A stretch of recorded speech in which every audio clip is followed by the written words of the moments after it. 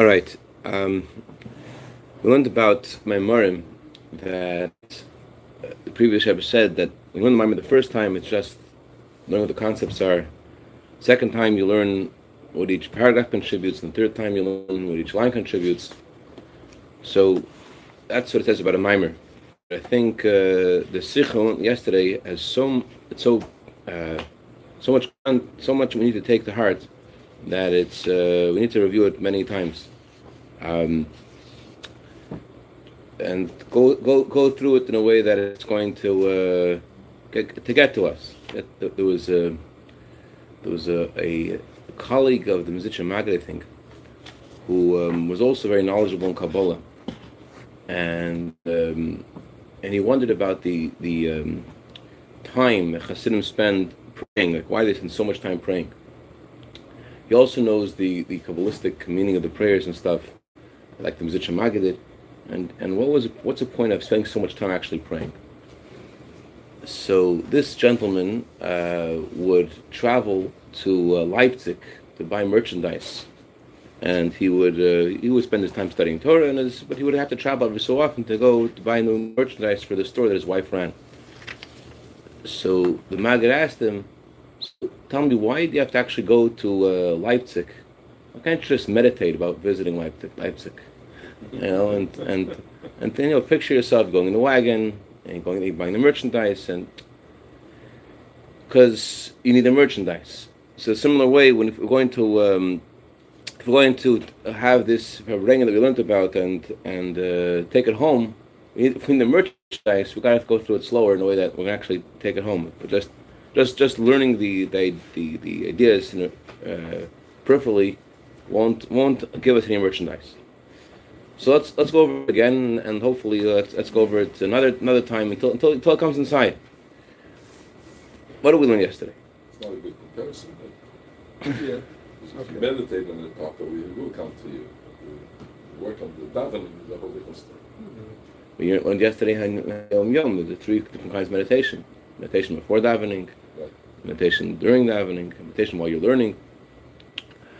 So we learned about the connection between Yirmiyahu and Pinchas. There clearly is a connection between them, because the Haftarah of Parshas Pinchas is about Yirmiyahu, and the simple reason they're connected is because both of them were scorned, and both of them were vindicated or were protected by Hashem, talking about their lineage being associated with Kainim versus what the Jewish people were mocking them and saying that they come from non-Jews who. Or in the case of Pinchas, not just non-Jews, but Pinchas' grandfather, Yisrei, fattened calves for idolatry. So, and Yirmiyahu also, the Torah says that the Jewish people were mocking him, and God had to say to him, "No, Yirmiyahu is not a child of the Gentiles. Rather, he is connected to the Kohanim, comes from Kohanim." And the idea that we explained so far was that Yirmiyahu and Pinchas are related in the fact that they both had to deal with darkness. Unlike Moshe Rabbeinu, his role in the world is to reveal the light of Hashem. He's just meant to be a window to Hashem's truth. Yirmiyahu and Pinchas, they were dealing in a time of darkness. And the way they dealt with the darkness was not by shining a light, but rather by causing a change from within. And that's why we find a unique distinction that Pinchas had that Moshe Rabbeinu did not have. What did Pinchas have that Moshe Rabbeinu didn't have? Moshe Rabbeinu's children did not have the same title, didn't continue his leadership. Moshe Rabbeinu didn't have that blessing. Why did Pinchas have what Moshe Rabbeinu didn't have? So it's not because of Moshe was lacking Chas v'Shalom. Rather, it's because his service of Hashem wasn't about his children. The service of Hashem was about revealing Hashem's truth. Pinchas, on the other hand, his service of Hashem was about transforming the darkness of the world, eliciting change from within. And when you're just trying to shine the light of Hashem, so it's about shining Hashem's light. It's not about effecting lasting change. And therefore, there's no blessing in Moshe and his children to also be like Moshe Rabbeinu and to continue the leadership of Moshe Rabbeinu. On the other hand, Pinchas, his his thrust, his trajectory was, let's talk about where you guys are right now, and let's talk about the darkness that you're in, and let's figure out where we need to get to. Pinchas was talking to them in their language in a way that caused them to change internally and deeply. And because of that, because their service to Hashem was not just shining a light, but rather it was about reaching understanding from within them. Therefore, it's something that lasted. There's also a difference between the prophet Yirmiyahu and Yeshaya Hanavi. Yeshaya Hanavi, all of his prophecies are about the comfort of the coming Mashiach, about how things will be good and Mashiach will come. Yirmiyahu, on the other hand, all of his prophecies are about the darkness. Guys, you gotta do tshuva. You don't do tshuva, the Beis Mikdash is going to be destroyed. It's not that your Yeshaya is better or worse than Yirmiyahu. It's about what time they were living in and what they were dealing with. Yeshaya is revealing the truth of Hashem, that the how things are going to be good, and they should focus on the. It's not about the darkness; it's about the light. Yeshaya is connected to revelation, to light of Hashem. Yirmiyahu is inspiring the Jewish people when they're in a state of darkness, and so therefore both Pinchas and Yirmiyahu are in the same kind of trajectory. They're both about living in a time of darkness, living in a time of confusion, and working on the Jewish people to recognize where they are, and to lift them out of it. I know that it sounds like Yirmiyahu was a Musarnik. He sounds like he was into saying Musar. He was just telling them, you guys do tshuva or else. And it doesn't sound like lasting change. We always talk about how Chassidus is not like Musar, and Chassidus talks about how the long and short road versus the short and long road. Chassidus talks about working relationship with Hashem versus Musar, which talks about how if you don't do this, you're going to get zapped. And it seems like Yirmiyahu was very very Musardik. He was very like, guys, we're living in a time of darkness and things are bad and you better change or else. And Yeshaya, on the other hand, is just shining the light of Hashem, telling them about the future, comforting them. So it sounds like Yirmiyahu was Musar and Yeshaya is Chassidus. But the truth is the opposite. That yes, Yeshaya is about shining the light of Hashem, but Yirmiyahu is about the avodah of Chassidus, or maybe they're taking too much poetic license by saying that. Let's say this: Yirmiyahu is about transforming the darkness itself to light. They once asked the Rebbe Marash. Here's a good example, maybe between different Yeshaya and Yirmiyahu. They asked the Rebbe Marash, I don't know who it was, maybe it was Polish Chassidim.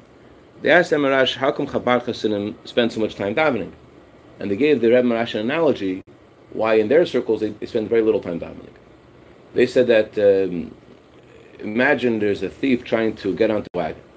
So the wagon has to go as fast as possible in order that the thief shouldn't get on.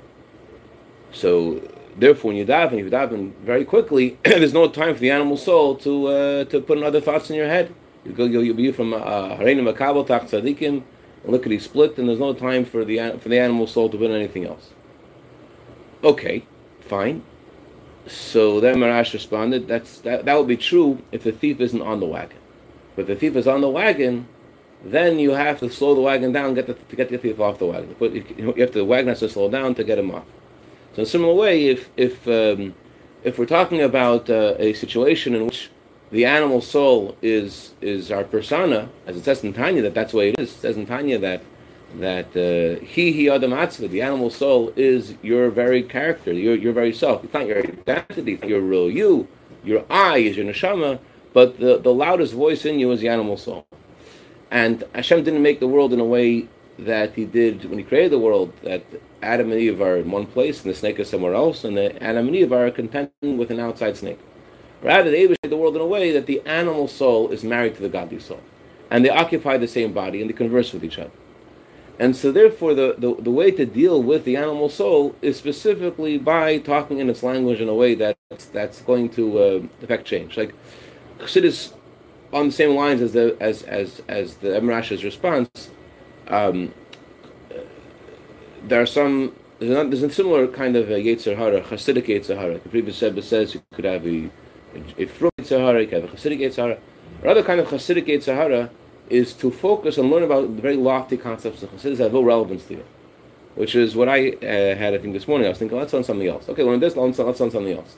That's a Yetzer Hara. The point is that we should take something home. They should become part of us. So we should go from below to above in ourselves and say, what does this have to do with me? What does Pinchas and Miyot have to do with me? Like the Zohar says, this is the Torah man. Whatever in the Torah, it's in you. There's a Yirmiyah, there's a Yeshaya, there's a Pinchas in us. So when you learn Chassidus, you could learn about concepts which are just like lofty concepts, the world of Atzilus and scuba diving, those concepts. But really, everything has to have a bechein. Everything has to have some pertinence to you. Otherwise, it's, you're not. The Rebbe Rashab said it this way. He said there are some people in Chassidus for the sake of Chassidus. He used a very strong expression. He said, "I hate them. I hate them because they feel like they have to do an obligation to Lubavitch. Like we have to learn Chassidus because you're supposed to do this. As Chassidus, Chassidus has to have people learning it. They say, learn Chassidus, the Rebbe Rashab for yourselves." Okay, so where am I going? What are we saying? What was unique about Yirmiyah was that he was dealing with darkness and affecting change the animal soul. And Zeb is bothered by his method. It sounded a little too harsh. All right, we'll get to his method another time. But right now, let's talk about what the trajectory is. The trajectory is, let's talk about where you are and what you're doing, and let's change. That's the where Yirmiyah is. That's where Pinchas is. There's a problem. There's a morality. There's a plague. Let's talk where you are and where you're going. As opposed to Yeshaya and Moshe Rabbeinu, they would shine the light of Hashem. It's not about affecting change within, and that's what we learned, that the atonement that Pinchas achieved was something that lasts forever. It says, until Tchias HaMeis, till the resurrection of the dead, there will be an atonement because of what Pinchas did. We also learned that Pinchas's children are Kohanim. Their children are Kohanim forever and ever. Why? Because Pinchas is about changing from within, not about just entering a higher, comfortable zone where light of Hashem shines. So that's why Pinchas and Yirmiyah are the same in coming from a non-Jewish family, and the same in everyone rebuking them. Their role is their point of their center of gravity is in the world. It's in the non-Jewish world, and they're in a state of being scorned by others. They're in a state where their great ideas of change, whatever, is mocked. It's when you're just shining the light of Hashem, right? You're trying to enter a zone of deep Hasidic bliss, singing a song of inspiration, dancing your dance. You're entering a beautiful place. It's great, but what's going to happen afterwards? B'shirei Zimra. We say in Davening Abedi, God wants the songs of praise. God chooses the songs of praise. Hasidim say God wants the shiurim. He wants what's left over after the song is over. So they're coming from non-Jewish families means we're talking to you in a non-Jewish way. We're talking to you the way you are here in this world. We're not talking to you wholly Jewish spiritual stuff. We're talking to you where you are. So what's a practical thing we have to take home? Number one, don't just be involved in your soul. You can't just be involved in godly soul spiritual things. You have to pay attention to where your persona is, your animal soul is. What do you think? What do you feel? What angers you? What causes you to be dejected? What causes you to be ashamed? Where are you? And to put and to try to do some Hasidic therapy on your animal soul, and to talk to your animal soul, and to explain and advertise to your animal soul the greatness of what it means to be a Jew, and the greatness of what it means to daven, to learn Torah, and to give tzedakah. I was talking to this guy the other day. He was telling me about how he does all the right. He's doing all the things he's proud of doing, but he doesn't feel any value in what he's doing because it comes easy for him. in other words, what this guy was missing was the sense of of mission, like he has a purpose in what he's doing. He doesn't feel that there's any purpose. Just feels okay. I'm doing this. This is nice. That's nice. The change of Pinchas and Yirmiyahu is about understanding where you are, what Hashem wants you to do in the circumstances that you're in, and feeling the purpose there, and embracing it. And Hashem didn't marry your godly soul to your animal soul just for the purpose of you ignoring it and focusing on your neshama. He married the neshama to the animal soul so that your godly soul should understand the truth of Hashem in a way that your persona changes, that you as a person change. What happens if you don't do that? What happens if you just focus on your neshama? Then your body, your animal soul will stay the same. And the whole marriage of Hashem doesn't have any fruit. There's no children. The Eibusha marries an neshama to your animal soul for X years, and your animal soul remains the same obnoxious guy that was before. And yet you're doing all kinds of wonderful things, but because you're not trying to understand the truth of Hashem in a way that you're ignoring the noise in your head, which is feeding your animal soul and in the wrong direction, and you're not letting your animal soul appreciate the Eibusha's truth in a way that's personal, in a way that makes sense to you.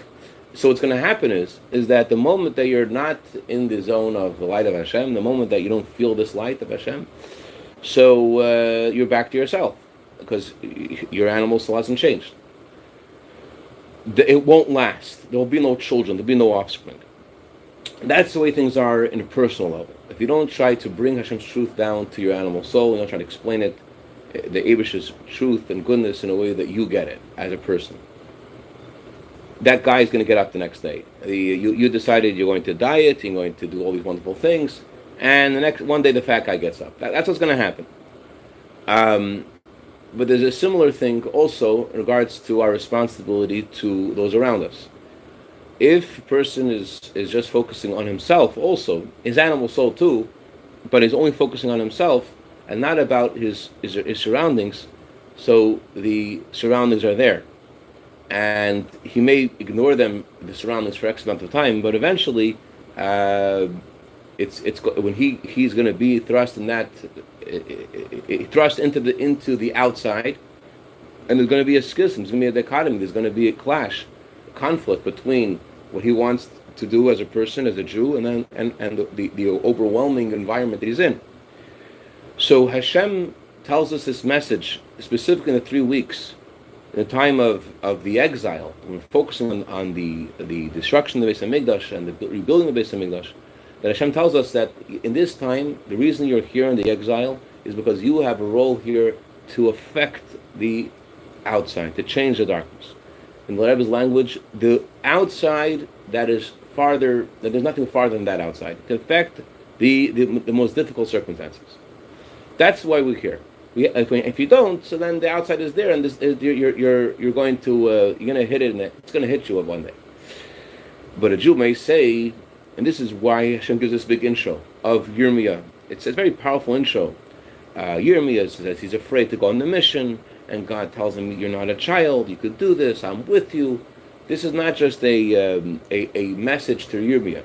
This is a message to us in the time of the 3 weeks, the time of concealment of godliness, time of darkness, and Hashem tells us your goal is to transform these weeks into times of joy and happiness, darkness to light. That's your goal. So a Jew could say, well, how in the world am I meant to do that? So in order to dispel any notion of I can't do this, so Hashem tells us in the very beginning of the 3 weeks, the first haftarah of the 3 weeks, Hashem tells us the lineage of Yirmiyahu. You come from Kohanim. And we learn about how he is afraid to be a prophet, and God says to him, don't be afraid, I'm with you. God tells him, I am going to give you all that you need to change the world around you. So this is a message for each of us that despite the fact that we're living in the exile and there's darkness is there, but Hashem gives us all the power we need to change it.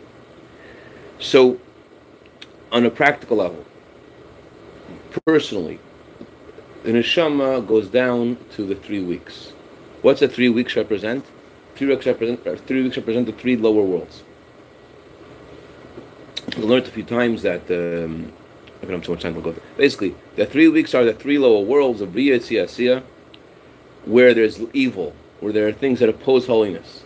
You're in the 3-week zone. You're in the place of the 3 lower worlds. You're not in the world of Atzilus anymore. You're not in Kansas anymore.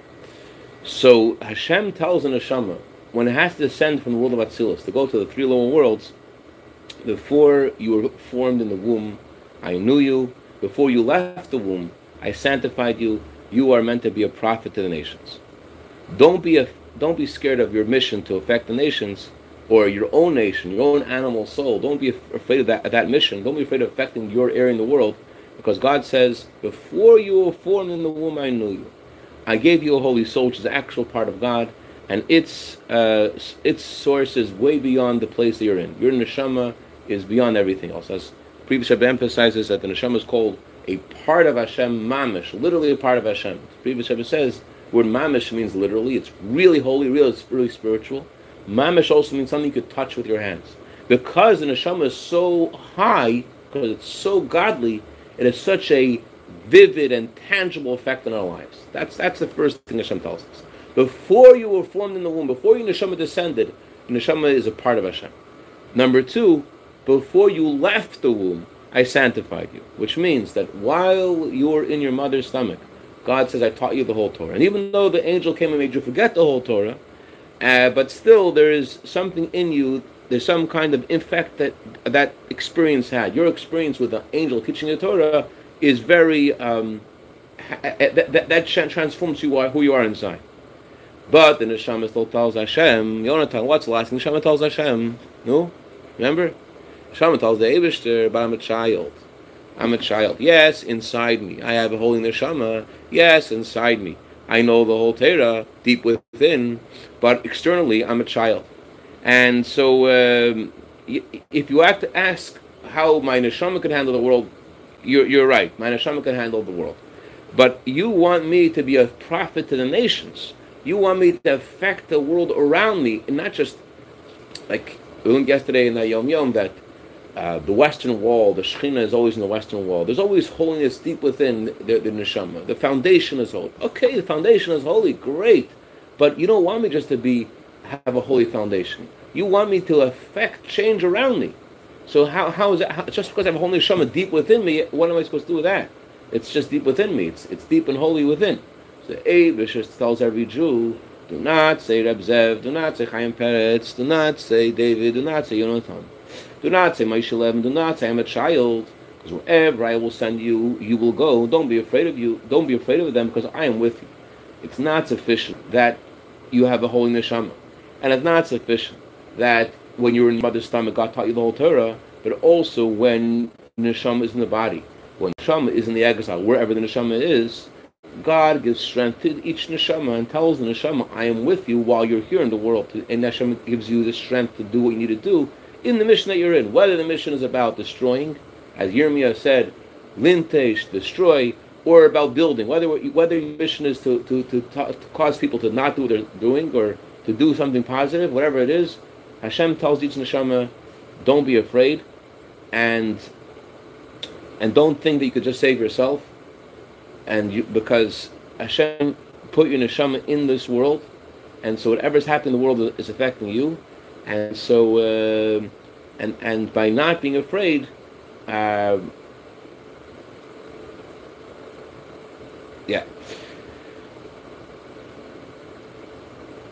going to be like Pinchas, and just like Pinchas is Eliyahu, Pinchas' soul, the same as Eliyahu prophesies the Gula. So by embracing the role Hashem is giving us and realizing Hashem is empower you to be where you are and what you're doing, and not realizing in the destruction wherever you are that you have what it takes. That's the message of Hashem. You realize you have what it takes wherever you are, and not to be afraid. Crazy concept. Yeah. Go ahead. I think we have two bris, internal and external. The internal bris, obviously, the circumcision. Okay. What's the external bris? It's a little cleft in the lips right here. Interesting. You know. Where the mouth touches. Yeah, of course. You know, and it's just know that we have to speak it in action. That's what we do. What we have to do.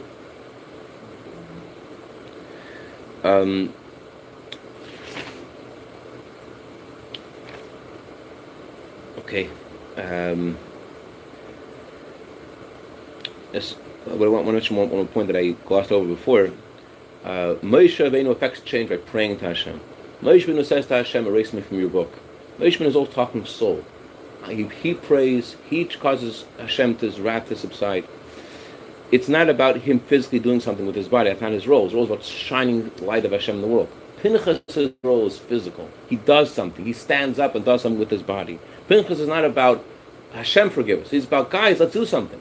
That's why Moshe Rabbeinu doesn't have that distinction of his children taking over his role, because his role is not about changing the world within. There would actually be a change here. Pinchas' role, and Yirmiyahu's role is let's talk about where things are, and let's talk about the darkness that we're in, and let's affect change, and let's break through the darkness. Let's turn down the noise of your animal soul, and listen to the voice of your neshama, and let your animal soul, let your body hear the truth of your neshama. Let your neshama be you. L'chaim, l'chaim, l'chaim.